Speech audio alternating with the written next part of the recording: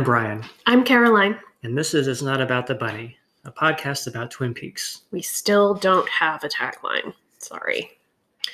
So now we're going to talk about episode 8, which is the end of the season, and I'm a little sad.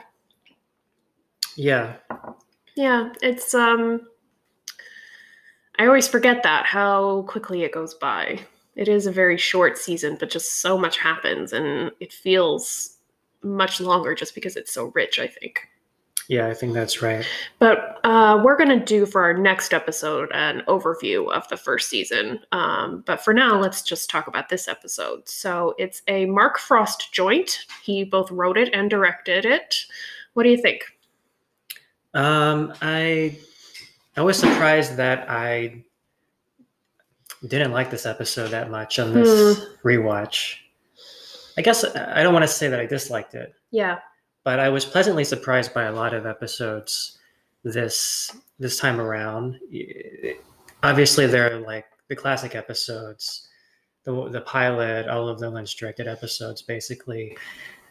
But then there were some that I hadn't remembered so clearly. I didn't remember the details so clearly.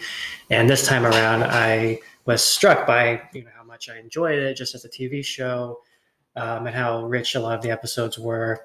This one is obviously the culmination of all the different plot threads and is in a lot of ways a pretty shameless attempt to drive up ratings with a cliffhanger. Sure. and ensure that second season. Yeah, it definitely feels the most TV-like of the episodes in the first season, the most like a soap opera. I don't think it's an accident that we get more glimpses of Invitation to Love in this one, because I know Mark Frost loved all that stuff, which is fine. It's funny, it's campy, but it definitely feels very TV. It's just nothing but plot, nothing but threads getting tied up or cliffhangers or I don't know. Right, it's maybe the least Lynchian. I think that's right. This season. I think that's right. There's some cool stuff, but I think it's clear this one is Mark Frost's baby. Right. And as for his direction, do we know that if he directed any other episodes? He must have. Let me look that up real quick. Talk amongst yourselves. Well, he does a fine job. Yeah, I think it's good. Yes. And there's some, he does, it's not just, it's not just a basic presentation. He tries some creative moves. Mm-hmm. One thing I noticed was the shot, the close-up of Jacoby's eye. Yeah, that was really nice. That dissolves into the roulette wheel. Mm-hmm. I thought that was pretty cool. And then also when Jacques is Jacques is talking to Cooper, telling him about Laura's last night and what they did, there's the close-up on Jacques' mouth as he's talking. That was very effective at, I guess, emphasizing how disgusting Jacques is. Yes. And then cutting back to Cooper's reaction to hearing it and his fury. Yeah. Mm-hmm. At what he's hearing. Yeah. So I just looked it up. This is the only episode he directed, it looks like. He, obviously wrote a bunch of them. But yeah, only directed this one. Interesting. Mm-hmm. Yeah, it didn't really blow me away. And I wonder why he wanted to step in and direct this one. Yeah, I don't know. I mean, I think Mark Frost is primarily a writer, not a director, and that's fine. He's a good writer. Right. But yeah, I don't know. I feel like that's pretty common for a showrunner to direct the last episode of the series or something. It seems like that happens all the time with more prestige-y shows. And, obviously David Lynch did the pilot, and there's a kind of symmetry to that. Mm-hmm. The co-creator doing the last one. Right. All right. Well, I guess we'll move on to the plot. Mm-hmm. And we're going to just kind of march through the plot. And I've got my notes up here. But I think that we'll uncover some larger themes as we move along. But unlike some of the past episodes, uh, I don't think we can really, there aren't like as many big themes Yeah. that we can pick out to begin with. It's really basically they're just pulling out all the stops of the plot. It's like every plot line has to blow up Yes. by the end of the episode, and it's almost comical the way the show, even kind of draws your attention to how absurd it is that all of these plot lines blow up, because in the next episode, first episode of the second season, they'll tell Cooper everything that happened. Yes. And Cooper says, "Oh, how long was I out?" So there's a lot to get through, but I think we'll, as we go through, we'll be able to make some bigger connections. So we start with Jacoby. Yes. Or really, we start with James and Donna in Jacoby's office, retrieving the tape from the coconut. Yeah. Jacoby's so strange. Yes. I know this is Twin Peaks and everybody's strange, and that's a stupid thing to say, but I feel like he in particular is just the weirdest person in the town. Right. Well, and I'm including the log lady. I think she's more normal than Jacoby. It is interesting on a show where almost every character is strange by design. This is the one character where they're constantly they're like hitting you over the head with how strange he is. They keep upping the ante. Like, oh, he keeps a tape made by one of his patients in a coconut. And it's already weird that he was making her record stuff for him instead of just like listening to her talk at a session. I don't know. Yeah, that doesn't really explain what was his therapeutic strategy. Or did she just make these tapes kind of outside of their therapeutic relationship to titillate him? Right. Possibly. Right, it's pretty unclear. Also, he's obsessed with Hawaii. That's part of his thing. Yeah. I think Russ Tamblyn, though, is great. Yes. In this role, because he has this sort of innate joviality, I guess. Maybe it's just like a remnant of him being a musical guy in the beginning of his career, but there's just this undercurrent of menace to him at the same time. I think when you watch him in the pilot, like, he immediately goes on your short list of people who could have killed Laura just because of his affect. And it isn't, only because of his different colored sunglasses and all of the weird stuff about him. It's really just how he behaves and interacts with people that's very unsettling. Yeah, I agree. Something kind of shifty. Yes. Going on with him. Well, luck. If you don't like Jacoby as a character, you're in luck in this episode because he is assaulted. Yes. By a stranger. Oh well. We still don't know who at this point assaulted him. Correct? We don't, and I'm not sure that it's ever. Is it ever? I think maybe Cooper does kind of reconstruct it. Eventually, eventually. I mean, but it's got to be Leland, right? I think it might be Leland. Yeah, Leland's busy in this episode. And I assumed that he was the one, following Maddie to the park and then watching Bobby watch her and then Jacoby in the previous episode. And I still kind of think that. I guess it's not completely clear, and maybe the second season will contradict that, but I think it's Leland. And who else would it be? Right. Because Jacoby's not really caught up in any of the other plot lines. No, and we know by the end of this episode that Leland has kind of cracked, that he is capable of violence. Right. Well, we'll get to that. But we have the nice psycho shot of Jacoby's eye. Yeah. And then that dissolves into the roulette wheel, Mm-hmm. and we're now at One-Eyed Jacks. Wasting our time. Right, and so this is interesting because it establishes that in terms of the timeline, we're not much time has passed Yes. since the last episode, Mm-hmm. and so right, we're staying with Cooper and the Bookhouse Boys at One-Eyed Jacks, and what they're doing.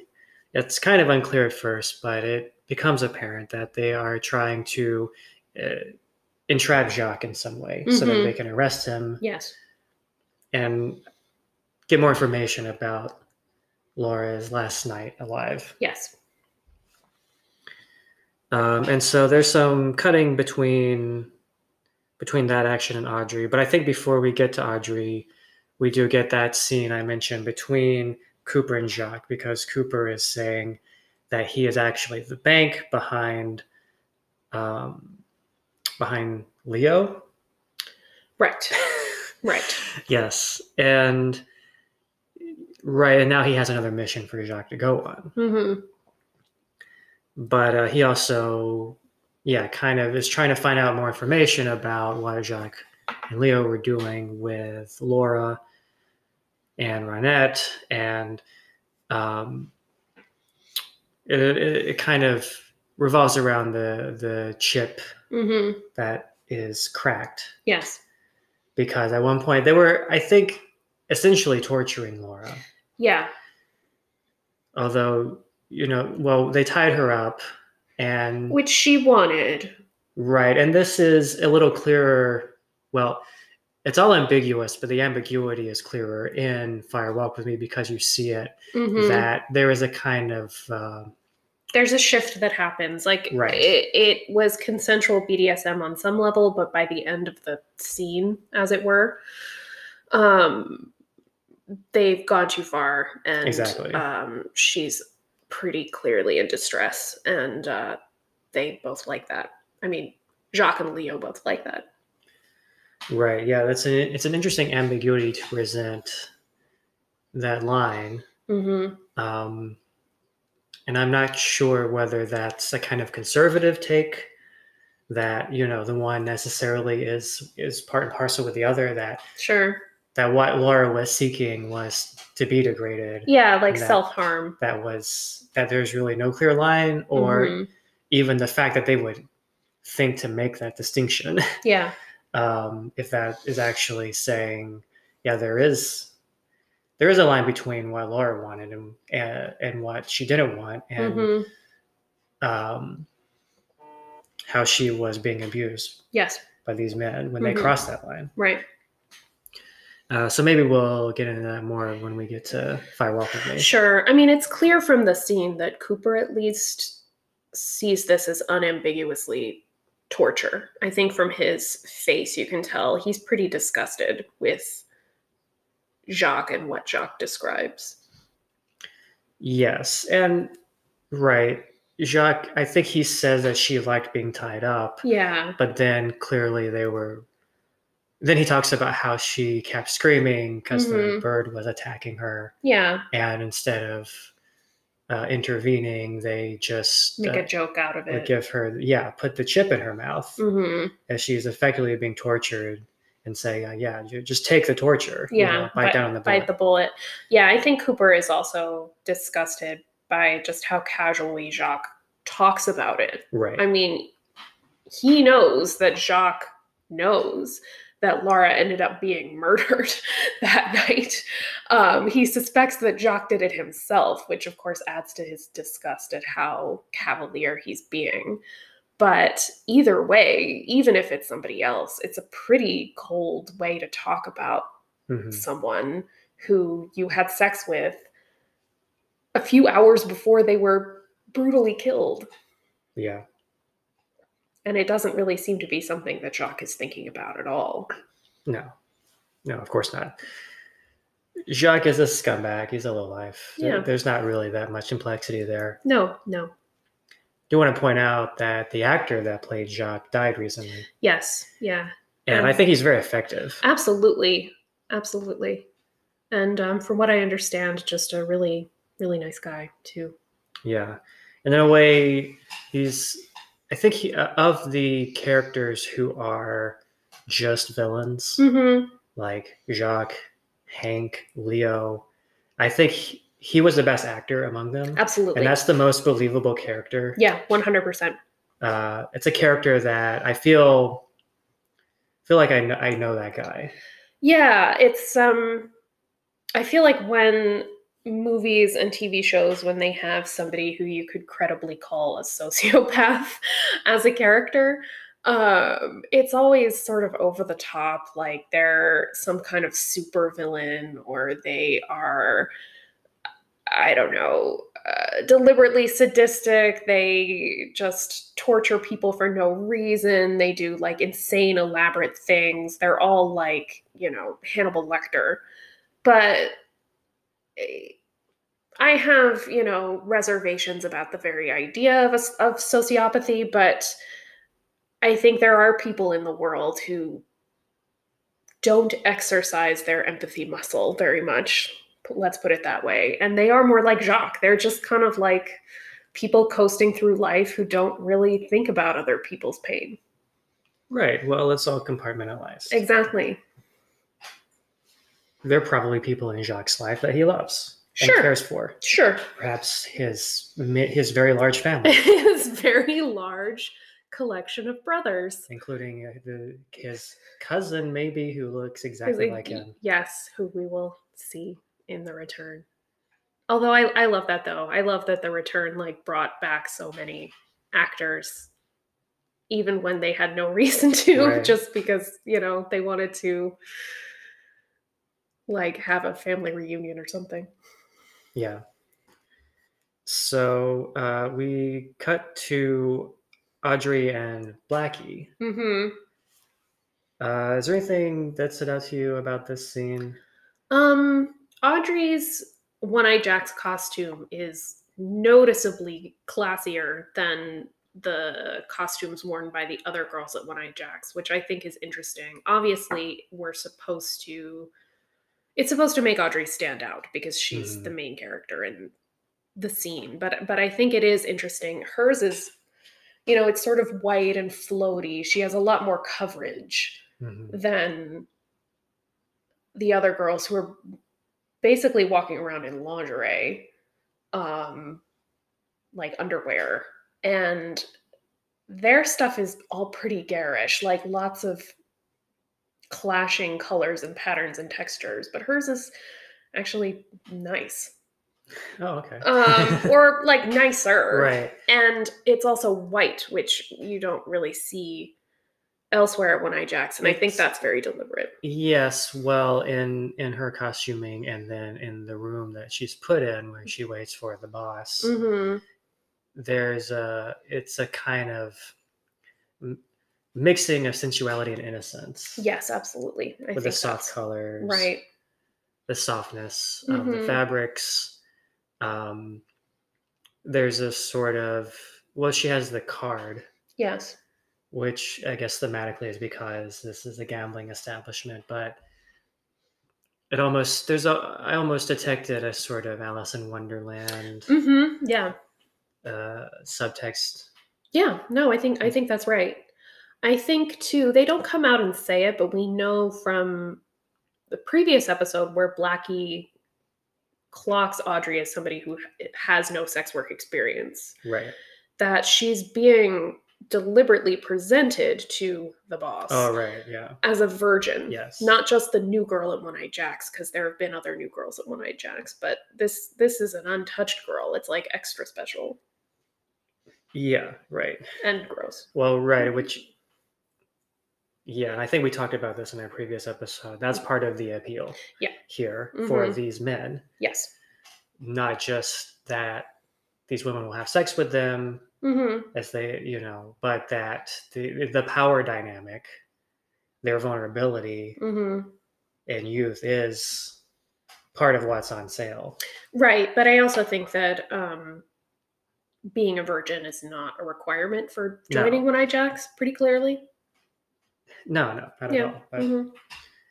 But, so Audrey, what I'm saying is that Audrey I think is meant to stand out from the other girls there in multiple ways. Right.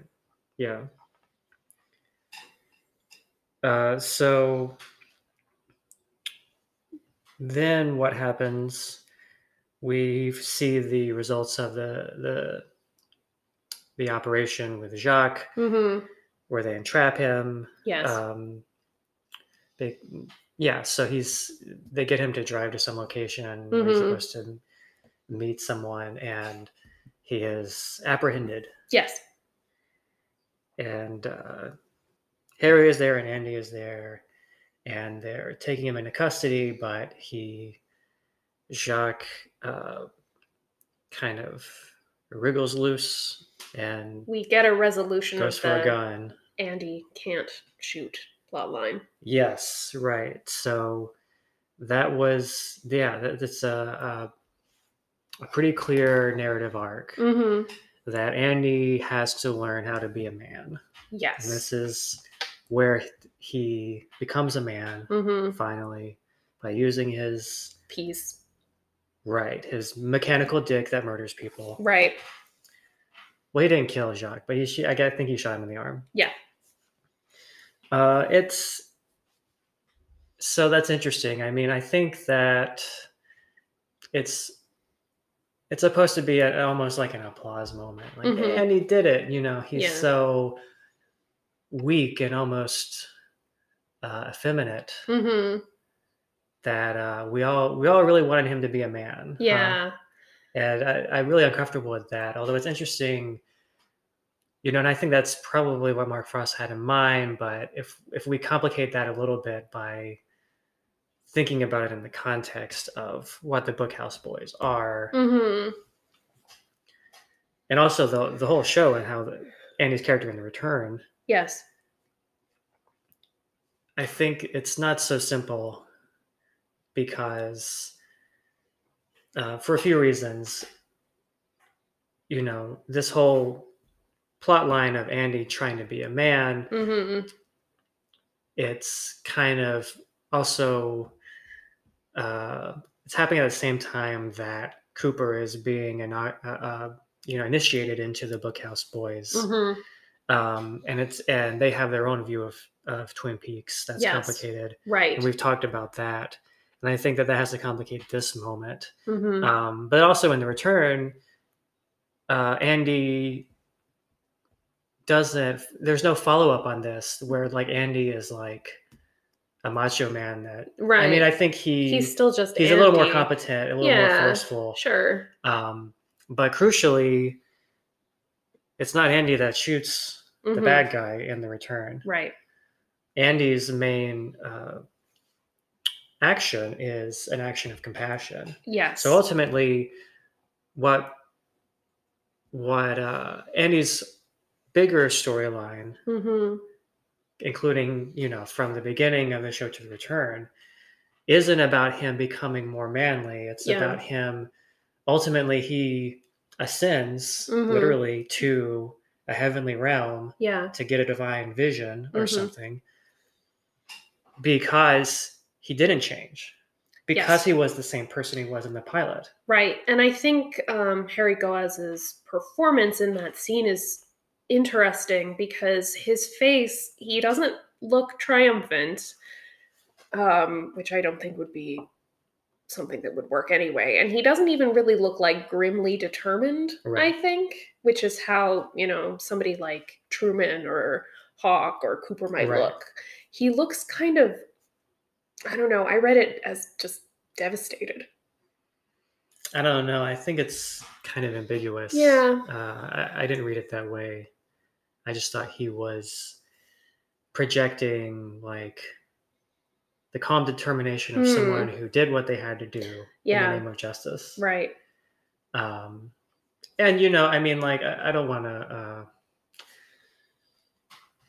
to deny that in this situation, obviously, we don't want Jacques to grab a gun and start murdering people. Yeah.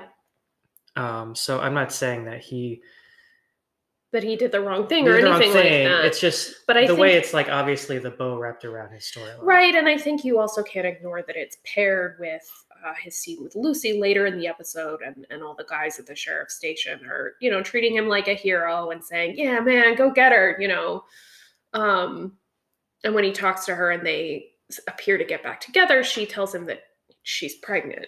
So that's going to be subverted and complicated in the second season in multiple ways. But if you're watching this for the first time, what you're seeing is both like metaphor and actuality. Like Andy's piece works. He can fire straight.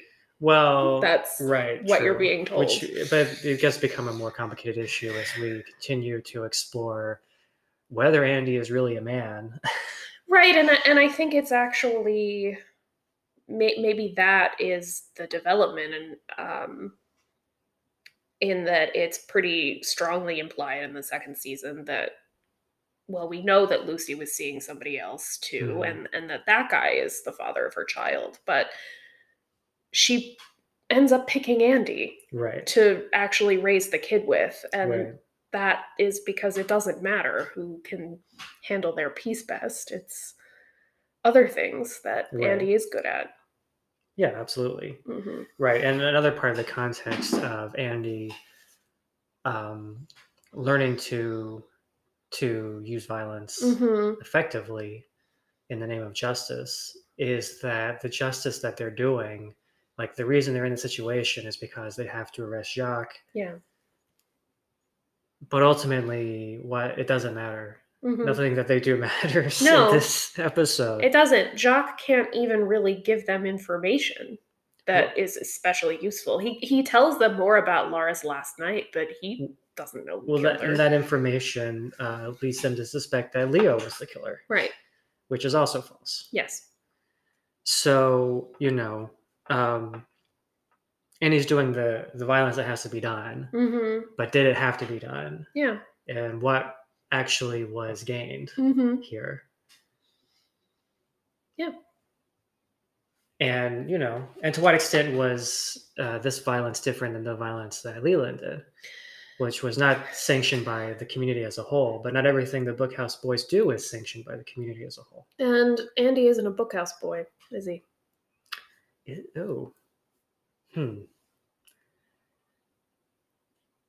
I assumed he would be, but is he not he's good not enough? He's not in those scenes. He's not. When they go to the bookhouse and talk about That's it. True. He isn't there. Ed is. Interesting. And interestingly, James is, but not Andy. Right. Well, maybe this is part of how he would prove himself and become one of them. Maybe. I don't know. So moving on, we've got James and Maddie and Donna listen to Laura's last tape. Right. And I think it's interesting for a lot of reasons. She shows a certain amount of contempt for James, which is very interesting and sort of complicates what we maybe thought we knew about that relationship, which had been presented as sweet and loving and, maybe the good thing in Laura's life. Right. But it seems that she thought of him, at least sometimes, as another thing that was stifling her. Right. Well, can we believe that everything she's saying here is what she truly thinks, given that that's a good point. The context is this tape she's making for Jacoby. Right. I think she's absolutely performing when she makes tapes for him. Right. I don't think that this is the real Laura any more than anybody saw the real Laura. Right. I don't really think that that's a useful concept anyway, but I think she's performing. I think this attitude that, she, Jacoby clearly has this idea of her as somebody who is like a sophisticated femme fatale. Like she's a woman among boys, right? And that she maybe uses them and discards them and is wild and maybe manipulative. And I think I think she's putting that on for him, maybe. Right. And so she's playing up whatever annoyance she feels with James. But it's probably part of what she feels about James. I think it's part of what she feels about James. I think she does think he's a little dumb, and I think maybe that he is. Well, he is. really is dumb. But I also think that you can't divorce Laura's feelings of self-loathing from any of this. Right. And I think maybe she would always have just a little bit of contempt, at least, for somebody who was as devoted to her as James seems to have been. Right, exactly. He must be dumb because he loves me. Yeah, even though I'm so bad and I Right. do all these bad things. Yes, but maybe also she might have a sense that she is, in a way, is above these people in that they don't know what the world is really like, but she does. Yeah, they haven't experienced all of the bad parts of the world that she has. So when, if James would tell her, yes, you're beautiful, you're wonderful, I love you, we can be happy, she feels like he is living in a fantasy. Yes. Which is not entirely false. No. She is seeing like real parts of the world, but also she's like wrapped up in them. She can't see. Well, I guess that's kind of the big question of Twin Peaks. Once you had a glimpse into these realities, is there a way out of the labyrinth? Yes. Is there a way to, once you've seen the chaos beneath, which is not just beneath, but constituent of the scene reality. Yeah. Is there a way to get some control over that? Just to be, to do as Cooper tries to do and use violence to do good, use the chaos to impose order. Is there a way out of the labyrinth, or do you wind up inevitably lost in the labyrinth as Cooper might be later on? Right. I don't know. I think it's the other thing that's important about this is James, after listening to the tape, he says, it's good that I heard it. It feels like a scene that can only happen in a finale for that reason, in that James is maybe putting his relationship with Laura to bed for the first time. Did you get that sense? I had trouble. Or he's trying to. I wasn't sure what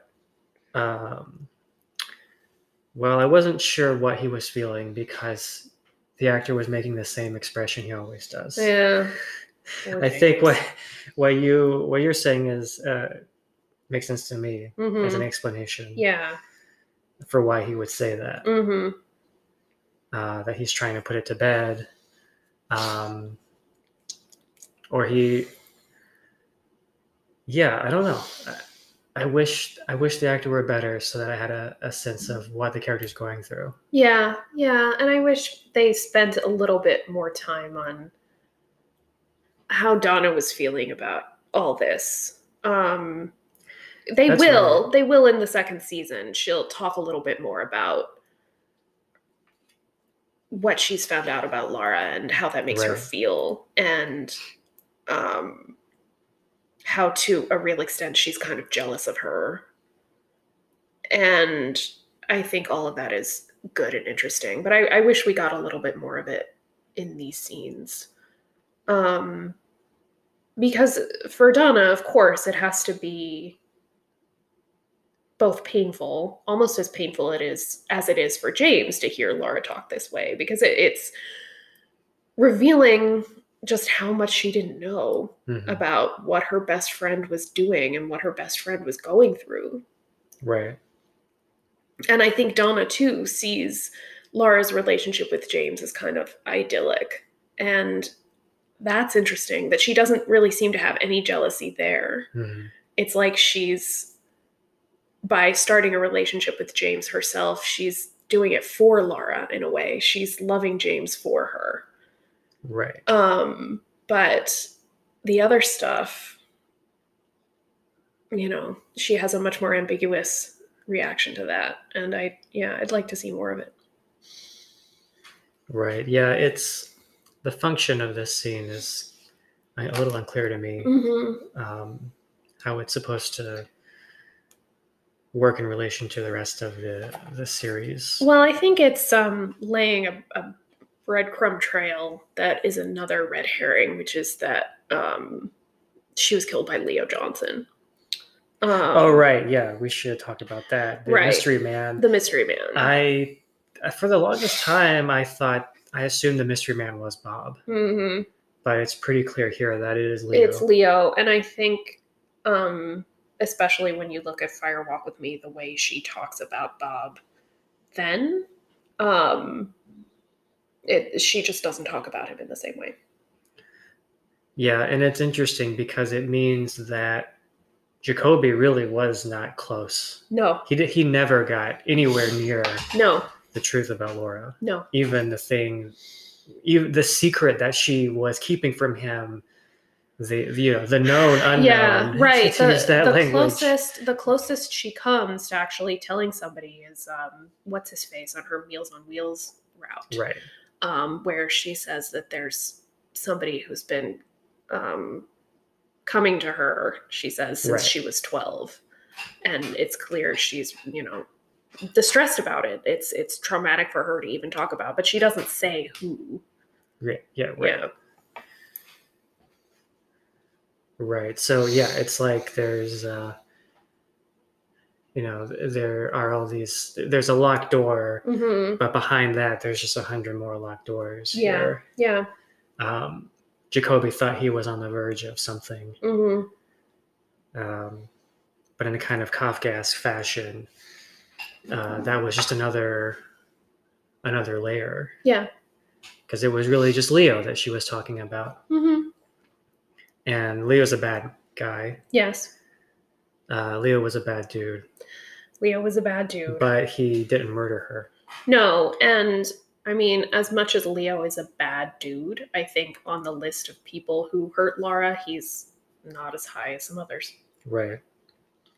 Yeah, and actually, since we're talking about Leo, we can go ahead and say what happens to him later is that he gets taken out by Hank. Yes. He gets shot a lot. Yeah. This time right through the window. Yeah, and that also feels like the culmination of something. There are just so many shots throughout the first season of people looking through the windows at the Johnson home, the barriers of the Johnson home not actually being protective. So somebody getting shot through the window at the Johnson home is pretty much summing that up. Yeah.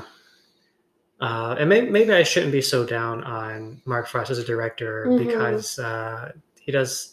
I'm remembering there's a nice sort of rack focus effect. Yeah, it is in this nice. Scene.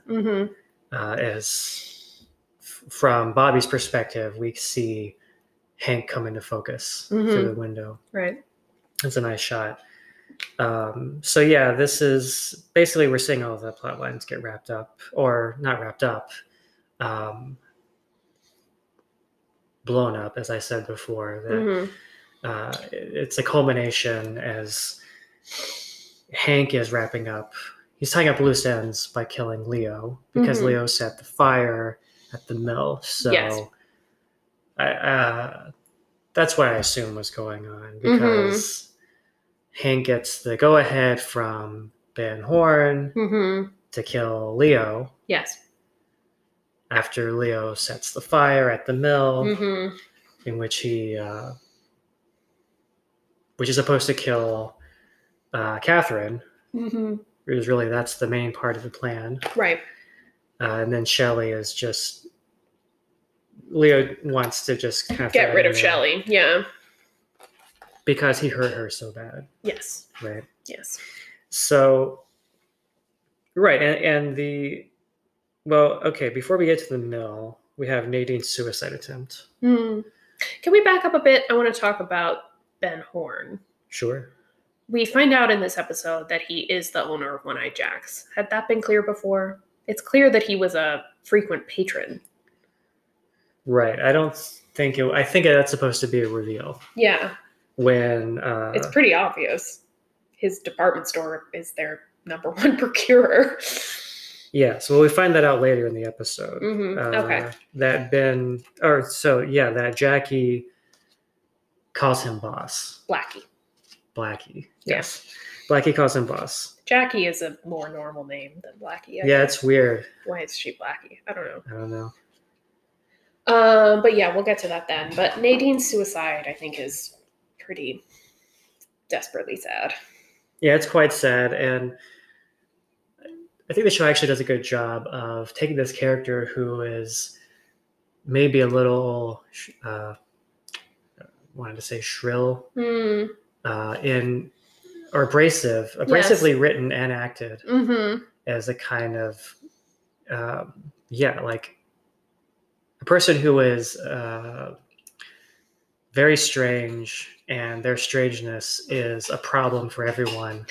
Yes. And their strangeness, unlike the log lady, their strangeness does not make them likable. Yes, and she's just pathetic enough that you feel guilty for disliking her, but you can't not.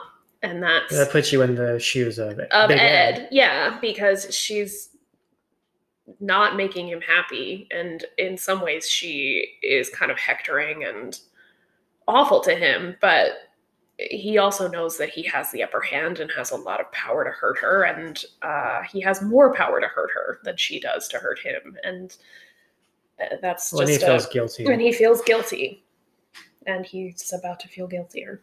Right, but I think this scene does a good job of taking a character of making you sympathize with her. Yeah, I sympathize with her. Because in previous episodes, she was a bit more like the plot device creating tension for Ed and Norma. Right. And here it's very sad that she gets dressed up and she's kind of carefully laying out all of the implements. Yes. In an almost ritual fashion. And then that's the cliffhanger for that storyline. Yeah, and I think Ed comes and finds her. I think it's also another instance, this is important, of something happening while they're all at One-Eyed Jack's. It's another thing that they're ignoring or missing because they're focusing on the wrong stuff. If Ed hadn't been, on the job with the Bookhouse Boys at One-Eyed Jack's, right, which isn't even his job, it wouldn't have happened, or at least it wouldn't have happened right then, or he would have found her while she was in the laying out the implements stage instead of after. Right. Yeah. Well, I've got some thoughts about that, but let's hit the remaining plot points. Okay. Because we have Jacques at the hospital. Oh, well, we have some business between Hank and Josie. Yes. Establishing, we already knew that they're working together. And he's being very menacing.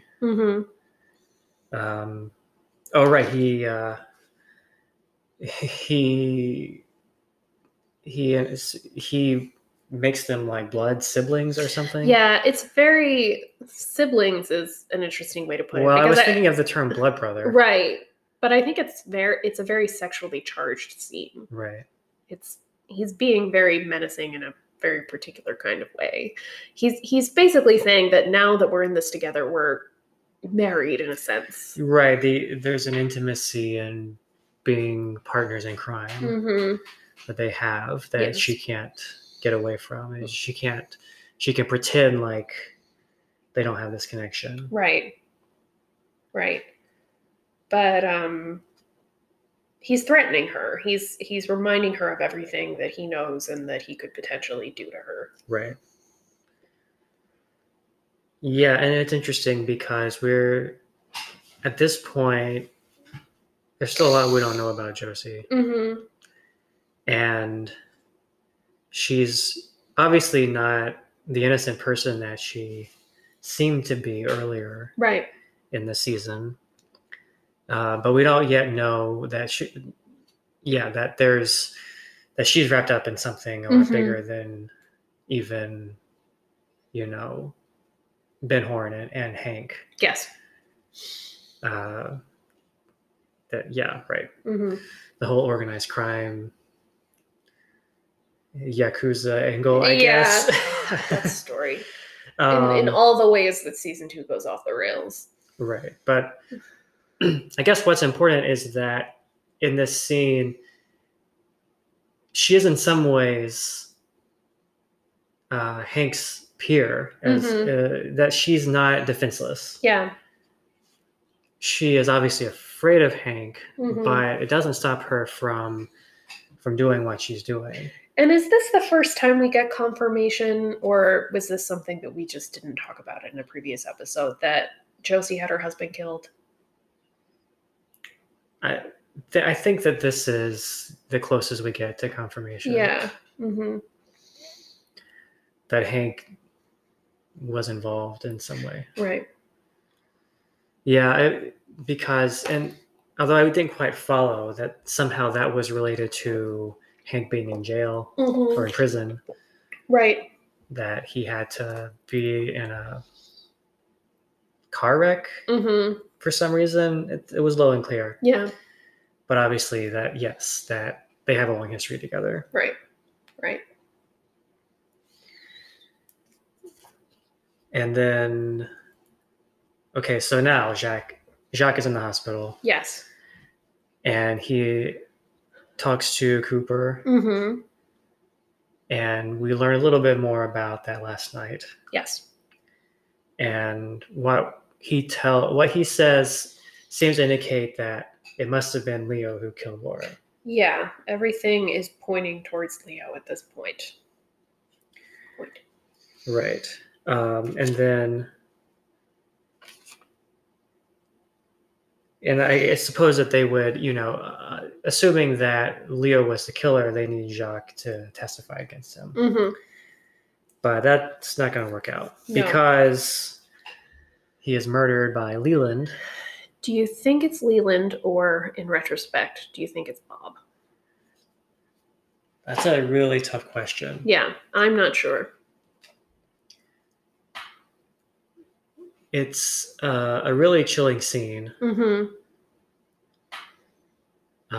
We see Leland earlier at the sheriff's station where he finds out, somehow he has already found out that they caught somebody, a suspect. How did he know that? Well, I mean, there were people there, people talk. But how much time had even passed? That's true. That's true. All of this stuff is happening like almost in real time, it seems. Or it all happens pretty fast, Yeah. I don't know. Maybe it's because it's all the same. It's all one night. Yes, it is. It is all one night. Because when at the end of the episode, Dale gets back to his room after being out at One Eye Jack's. Yeah, and Audrey left him the note. Right. So it's yeah, and that's why Cooper doesn't know about any of this stuff. That Jacoby he knew that Jacoby got knocked out, right? They did talk to Jacoby, but yeah, it's kind of hard to make it line up as... Yeah, I mean, I don't know. I'm sure that through the grapevine, people said, hey, Goofy Andy shot a guy, and... Right, yeah, I don't know. I could probably sit down and make a diagram, a kind of primer, like... map of who's doing what when, but yeah, I mean, the important thing is that Leland finds out that they arrested someone, and what happens next? Right, he kills Jacques, he ties him up, and I think that's interesting. Yes, because Jacques had tied up Laura. I think we're supposed to make that connection. Yeah, for sure. I think so. Obviously, in retrospect, it's more sinister. Yes. And when we see his face, it's terrifying. It's incredible acting. Yeah, I mean, Ray Wise, all through this first season, I think he might be the MVP. But Yeah, he's great. Well, it's like the one part of the episode that is Lynchian, because his face is frozen in this rictus that's kind of halfway between horror and a kind of ecstasy. Yes. Yeah. And immediately you want to think, okay, he's horrified at what he just did. He's a father just driven mad by grief, and he just has to take vengeance. It's a time to kill situation.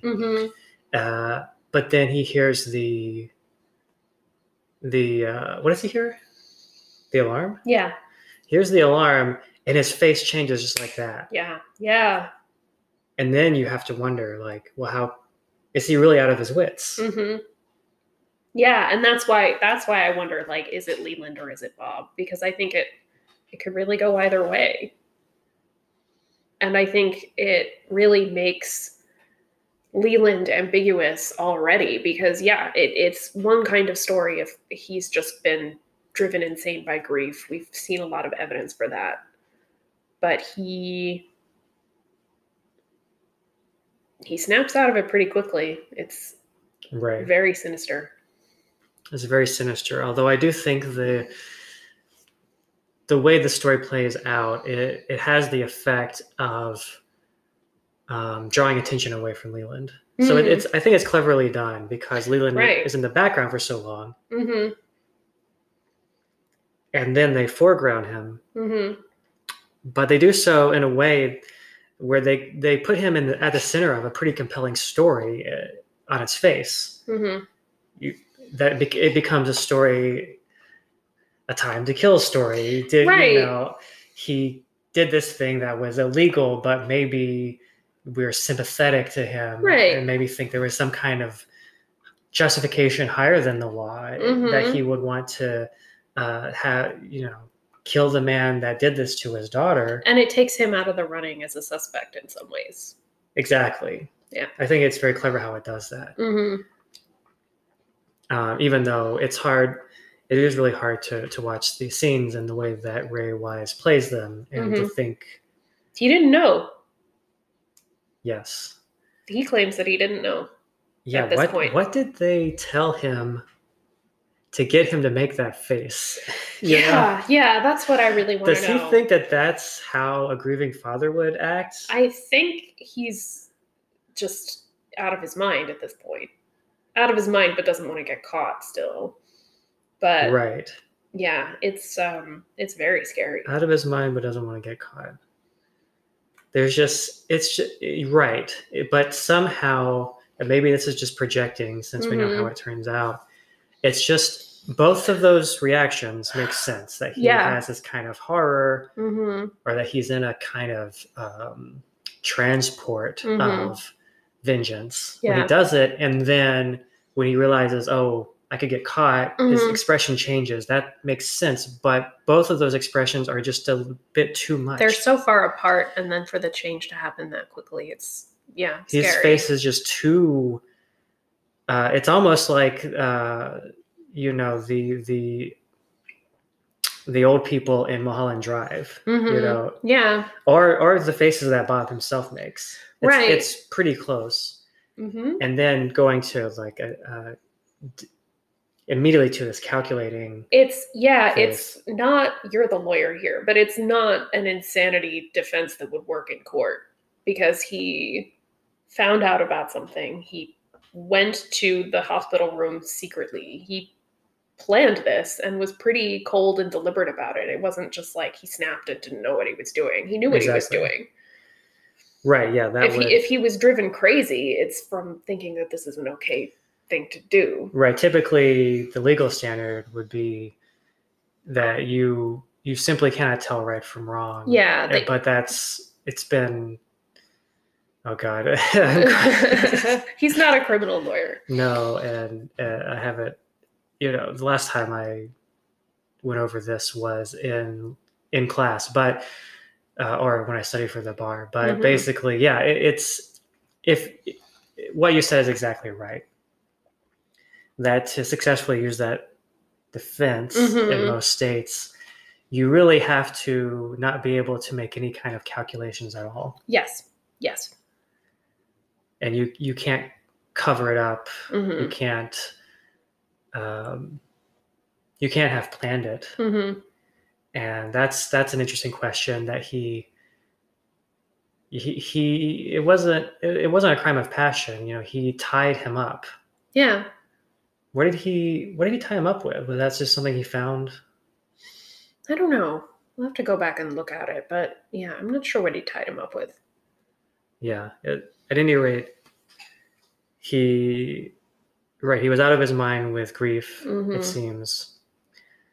Or that's how it appears. But to answer your question, I think it is Bob. But I also think the distinction between Bob and Leland is not so clear cut. No, I think it's a lot blurrier than some would like it to be.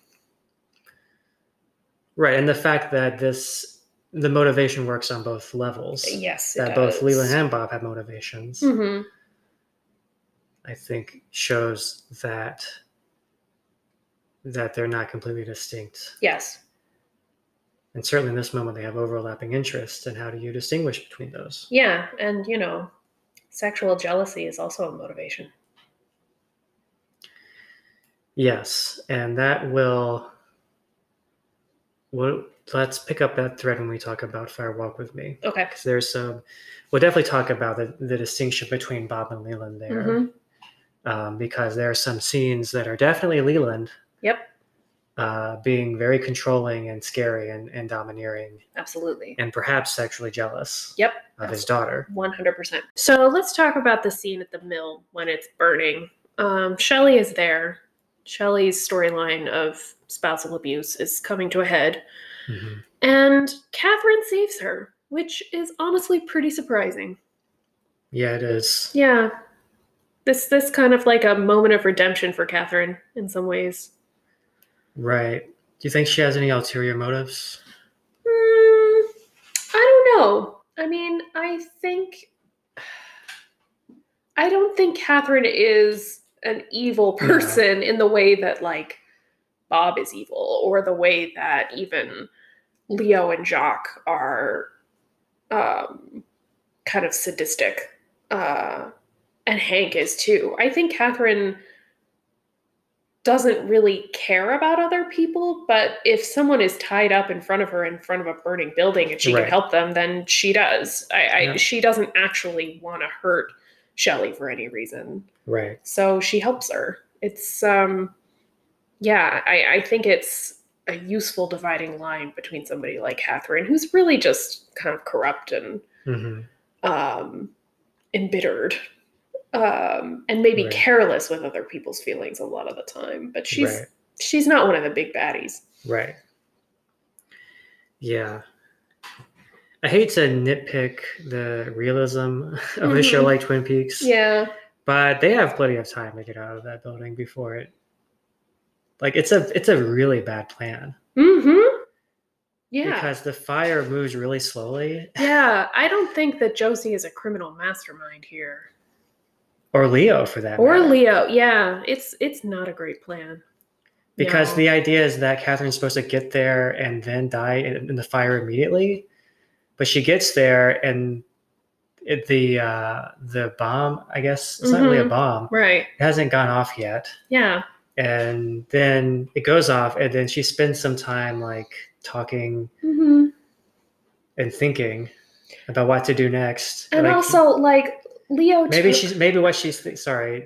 just occurred to me that maybe what she is thinking is, should she save Shelley or just run? Right. But like Leo, who is, carrying this plan out, he took the time to knock Shelley on the back of the head and tie her up and put her in the burning building. He couldn't do that to Catherine? Yeah, I don't know. I'm not sure that he was in on that part of the plan. Yeah, maybe. I think he was just supposed to set the fire. Right. But I don't know. It's unclear. But it seems, it's pretty sloppy that they didn't ensure a way for Catherine to be in the fire. more than that, other than just like hoping she'd show up and wouldn't leave.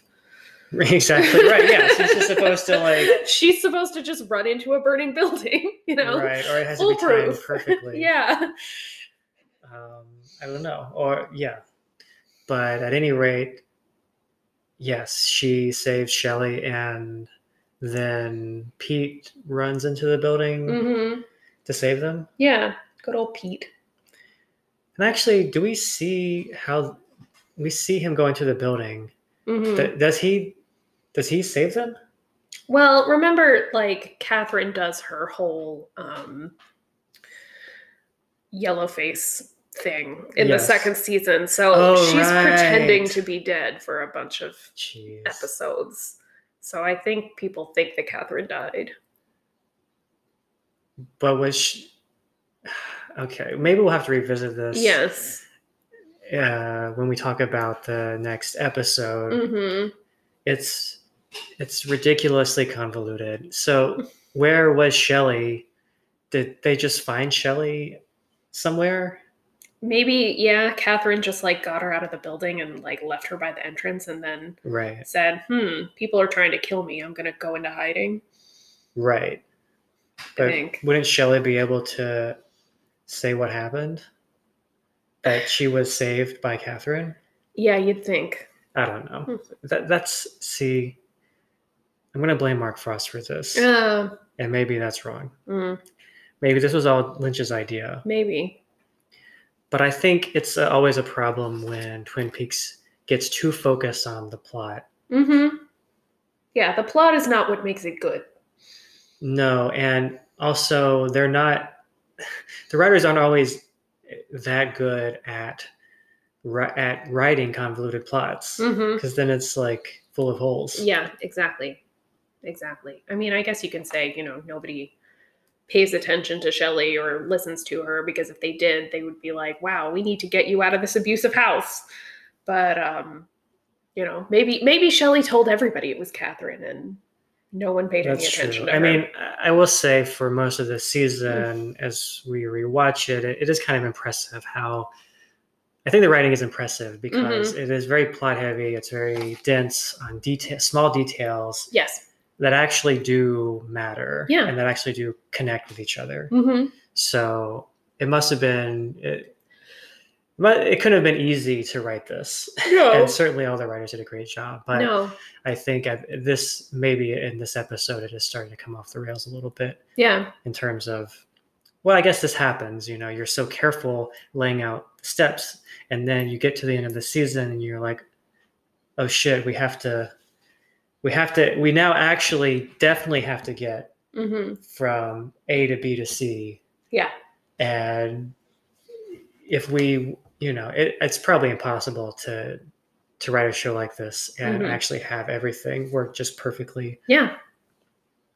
But this was one of the elements that stood out to me as being a bit of a plot hole, or just kind of hard to believe. Yeah, I agree. All right. But still, good for Catherine. Yeah, it's interesting. I wish that they had picked up on this as part of her character arc. Yeah, I agree. Instead of putting her in Yellowface. Right. Yellowface drag. Yeah. All right, so... Yeah, so Ben. We find out things about Ben and his game plan at the end of this episode. We, again, find out that he is the owner of One-Eyed Jacks. Right. And before this, it's clear he has a strong connection to One-Eyed Jacks and is a valued customer of One-Eyed Jacks. But I think this is our confirmation that he actually owns it, which means that Audrey is in pretty serious trouble. Yes, this is the cliffhanger for her storyline. Yes. Will she have sex with her dad? Yeah, and it's interesting, especially because they haven't revealed everything yet. But I think a lot of Audrey's quest to find out what happened to Laura comes from a sort of admiration and a desire to walk in her footsteps. Right. In a lot of ways, to fire walk in her footsteps. But I think she's really fascinated by her. I think Audrey talks about how Laura was wild, but also she's really grateful to her for helping her brother. Right. She, I think, as much as anybody, sees those two different sides of Laura and is really compelled by that. And Mhm. so she's gotten the job that Laura had at the perfume counter, and now she's dipping her toe into sex work. But what is so interesting is that she's going to come even farther and closer than she knows to what actually happened with Laura, which is being raped by her father. Right. Yeah, she's coming close to being Laura, and In the worst sense. well, and that's the problem with her idealized notion of Laura is that she doesn't see the other side of it. Yes. Yeah, I think she maybe sees Laura as somebody who is much more in control of her life than Laura actually was. And that's of a piece with Audrey thinking that, she's Audrey Horne, she gets what she wants. And that, yeah, Audrey thinks she's in control of this situation, but she really, really isn't. Yeah, that's a good point. Well, I think everyone assumed that Laura was in control. Mm-hmm.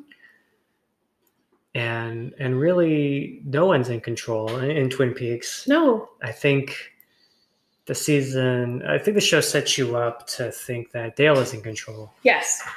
Yes, that's very true. And he's not. No. Because he gets shot. Dale gets shot when he gets back to his room and misses Audrey's note. Yes. And so that's right. If we want to zoom out a little bit at the big picture here, I'm sure this is just a function of the business of writing television, that you want a cliffhanger to drive up ratings, ensure that people tune in. Yeah. Put pressure on the network to make sure that you get a next season. Yeah. I don't know if that had been confirmed yet. I don't know that it had been confirmed. I think ratings were quite high at this point, I think. And there was, just some talk about, well, if we bring it back, you have to resolve the mystery. Right. But yeah, I'm sure there are a lot of reasons why they would want a cliffhanger here. Right. So that's, but what's interesting is how that drives the thematic content of the show. Mm-hmm. Because what that means is that all of these things happen here. We have the mill burns down. Yes.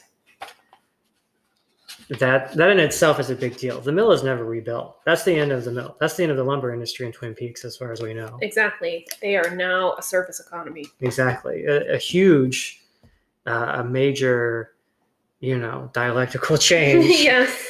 Yeah. And the nature of their community has happened. Yes. And in addition to these small tragedies, Nadine attempting suicide, we have Audrey's plight. Basically, the problem here is that while Cooper was chasing down Jacques and Leo, all of these horrible things happened that he was unable to stop.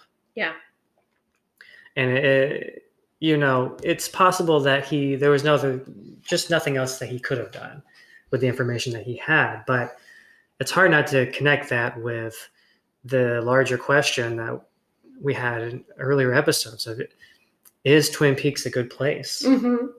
And he believed that fundamentally it was. Yes. And that belief led him to side with the Bookhouse Boys, who had a slightly different belief, but ultimately compatible, which is that, yes, Twin Peaks is fundamentally good. But it is in danger from outside forces. From outside influences. Yeah. So that's what they're chasing down, the outside influences. And while they're chasing down the outside influences, it turns out that Twin Peaks is full of misery and horror. Yeah. Completely. And that it's all connected. Yeah. And that they're going to One-Eyed Jacks thinking that that's like how the outside is getting in. Yeah. From across the Canadian border and through these sketchy French Canadians. Yeah, when really it's the opposite as much as anything else. Because Van Horn owns Mm-hmm. One-Eye Jacks. And he's the boss. He sends girls from Twin Peaks into One-Eye Jacks across the border. Right. It's going in the opposite direction. Right. So yeah, we have all of these horrible things happening that Cooper can't stop because they're all arising from the nature of Twin Peaks as a community, but it's not an idyllic place. Yeah, and when he gets shot, it's in his hotel room, which again, I think the Great Northern, I almost said the Overlook, different story. The Great Northern Hotel, it is also somebody's home. The Horn family lives there. Right. And we talked a little bit about this, like, why can't they just afford a mansion? They have enough money. Why do they all live at this hotel? And we've also talked in other episodes, and this one, how the homes that people live in this series are really reflective of the dynamics of those families. The Palmer house is very dark and oppressive. The Johnson house is falling apart. There are no boundaries anywhere. Like, things can get in and out. It's chaotic. There's no protection. And the Horn family home is a home that's at once a business and a home. There are no boundaries between those things. And I think that is important too. And that's like reflective of, a danger that Dale doesn't even notice. Right.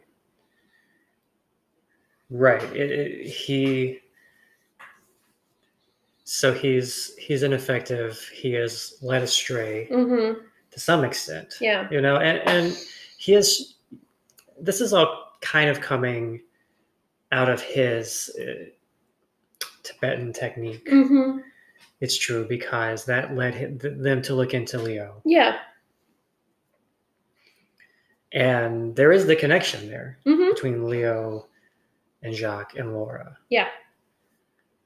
But they didn't look that hard at Leland. They didn't look at him at all. And and I think that Cooper still seems to miss the big picture. And so it's interesting that the first time you watch it, Cooper is the hero who is the only person that can solve the mystery. But then once you know what the mystery is, it's a story about what Cooper doesn't know. Yes. Yeah, exactly. And it's a story about Cooper's weakness, really. That he was wrong about Twin Peaks. He was wrong about what happened to Laura. And they do solve the mystery eventually. But I don't know. I wonder if this haunts him. Yeah, I think it... And guides some of his actions in the return. I think it would have to. Yeah, and... But again, we'll get to this when we get to that part of the return, but I don't know that he ever figures out what he did wrong. When he goes back in the return to undo something, he doesn't undo what he did wrong. Right.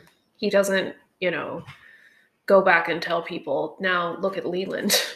He tries to undo Laura's death completely, but that doesn't and can't work. Right. Yeah, we'll have to revisit this. Yeah. But that's kind of the pathos of the whole premise, that he is solving a murder. Yeah. That the best he can do is give you more details about this horrible thing that happened. He can't undo it.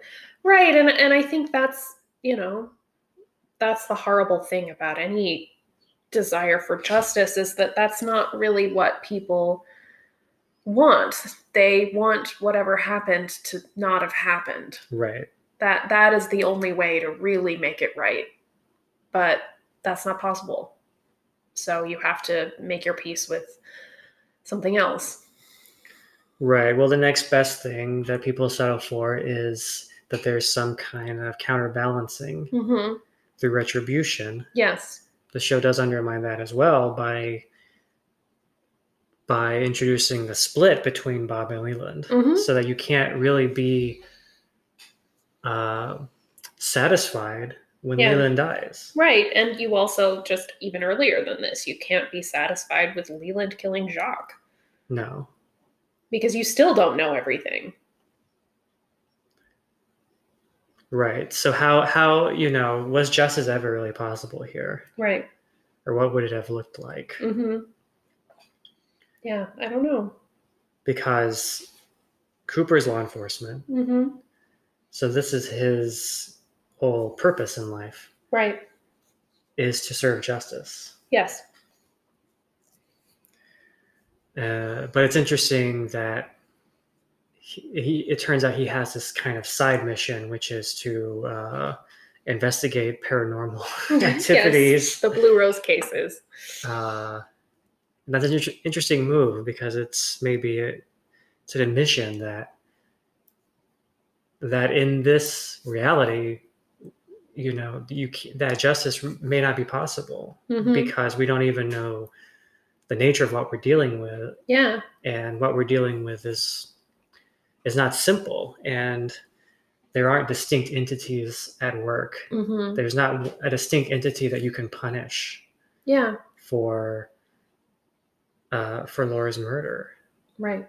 There are imminent and ambient Mm-hmm. forces. Yes. And now I feel like I'm plagiarizing David Foster Wallace again. But Yeah, no, I know what you mean, though. And we talked about this in the episode with Laura's funeral a bit, that, on some level, what Bobby says to everyone is true in that everyone's guilty. right. Because if they didn't kill her themselves, they all hurt her or ignored her or misinterpreted what she was going through. Right. So when everyone's guilty, Mm-hmm. If everyone's guilty, then nobody is. And then you can't really do anything. well, or the only solution is a complete transformation of Yes. society and its basis. Yeah, no, But that's not really what this podcast is about. Well, no, you make sure there are no more Laura Palmers. No more girls who go through what she went through. Absolutely. But how? How do you do that? Because By abolishing the nuclear family. Well, I'm right, joking. but it's not right. But that's it can't be. We just need to have the right law enforcement figures. Yeah. Because we do have them. Mm-hmm. Cooper is as close as we could possibly get to a good law enforcement figure, and right. he still can't. He can't do it. Even the Bookhouse Boys. Yeah. Right. They do some things that are questionable, but basically they're decent people. Mm-hmm. Truman is a good guy. Yeah. Hawk is a good guy. Yep. And Andy's a good guy. But the problem is with the underlying structures of their society, mm-hmm. and even with how basically the self-conception of each person within Twin Peaks, mm-hmm. how they see themselves, their desires, how Twin Peaks is the kind of projection yes. of all of these fucked up desires mm-hmm. that the characters have. Yeah.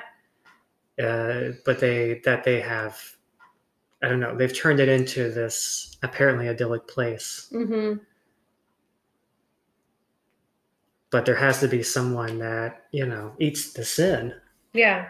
Right. Mm-hmm. And that's Laura. Right. So everyone in Twin Peaks would have to actually start to interrogate their own identity of themselves as an individual separate from other people. Mm-hmm. And maybe that gets into why David Lynch is interested in things like transcendental meditation. Yeah, I think that is probably true. That he sees the solution as having to come from outside of what can be conceptualized in some way. Yeah, definitely. And his solution isn't, a wholesale change of the material basis Right. of the society and how it reproduces itself. No, it's a change of the self. Right. But interestingly, he still sees those as connected. Yes. That Yeah. the soul of Twin Peaks as a society Mm-hmm. and its psychological hangups and its spiritual rot Mm-hmm. are connected to Twin Peaks as a material place that has an economy that Yeah. is a lumber town going to seed Mm-hmm. and on the verge of becoming A tourist town. a tourist town Mm-hmm. and on the verge of being kind of gutted out and transformed from a place with small town problems to a place with maybe the problems of anonymity and facelessness and Yeah. all of the problems we see Atomization. in The Return, which are all problems that existed in Twin Peaks before, but they existed in like small pockets, and now Yeah. everyone goes through them. But instead of being, all of Laura's problems were everyone's business, for Yeah. better or for worse. And in The Return, Twin Peaks is a place where violence gets routinely ignored, right. even when it happens in the public sphere. Whereas before it was a place where violence sometimes happened in the private sphere and people looked away from it. Right, yeah. In The Return, all of Laura's problems are multiplied, 100-fold Mm-hmm. and repeated and Yeah. echoed, but no longer in a way that is meaningful. Mm-hmm. The town can't even come together and have like a hypocritical funeral about it. Yeah, they don't even have any plausible deniability anymore for why they didn't notice Right. what Laura was going through or what Shelley was going through. They see people, get hit by cars and get beaten up and have emotional meltdowns in the middle of a nightclub, and they just completely ignore it. Right. And it's hard to say. You don't want to wind up saying what Cooper says, that Twin Peaks is this idyllic place Mhm. because everyone knows your business. Yeah. Obviously that's not true either, and yet Mhm. we see it transforming into something where a society where there's not even the unity of a society having shared complicity. Yeah. Like even that unity is gone. Yeah. Adam Curtis talks about this a lot in his documentaries, that a lot of social breakdown comes when people don't have stories to tell about themselves that they can all agree on. And I don't know how I feel about that theory, but I think that is also what is happening to Twin Peaks. They don't even have an agreed on narrative anymore. Right. By the time The Return happens, of what kind of place they are. Mm-hmm. And when you have that, and when everybody basically agrees on it, they're all at least somewhat working to preserve that thing. Right. When you don't have anything that the whole community is working to preserve, then in some sense you don't have a community anymore. Right. And there are upsides and downsides to that kind of communal narrative about yourself. Right. Often it means that somebody like Laura, who questions that narrative or shows its falsity, gets treated really brutally. Right. But, we can see what the alternative is too, I think. Yes, but it's also important to realize that it's not like these are two choices where you can pick the one that you think is better. No. Because the one flows from the other. Exactly. So there was never a choice between them. Mm-hmm. The Return is simply what happens mm-hmm. after the mill burns down. Yeah, yeah. Which happened because the town couldn't confront what it was. Yes. Well, on that note. Yeah, so we we got pretty far afield. Next episode, again, we're going to talk about season 1 in general. And for now, you can follow us on Twitter at notaboutbunny or email us at istwinpeaksaboutthebunny@gmail.com. All right. And yeah, it'd be great to hear some feedback or just general thoughts, questions. And if we get any questions, we might discuss them on a future episode. Nope. We're not doing it. I don't know. I think it would be fun to be a little more participatory. I don't know. If you want to hear that, then you're going to have to send something good. So far, we haven't gotten anything good. So well, I'm sure all of our listeners are really intelligent. Okay. Okay. All right. So you try to butter up your audience. All right. Rather than put them down. Hey. Okay. That's unless they want to be put down. I guess some people do. But whatever. All right. Well, we could cut this or not. Yeah. Okay. So long, everybody. Yeah. Thanks so much for listening. We are expecting to release new episodes of It's Not About the Bunny every 2 weeks. So if you like what you've heard and you want to keep listening, please subscribe wherever you get your podcasts and leave us a nice rating and review. If you don't like what you're hearing, that's cool, but please, please keep it to yourself. Bye.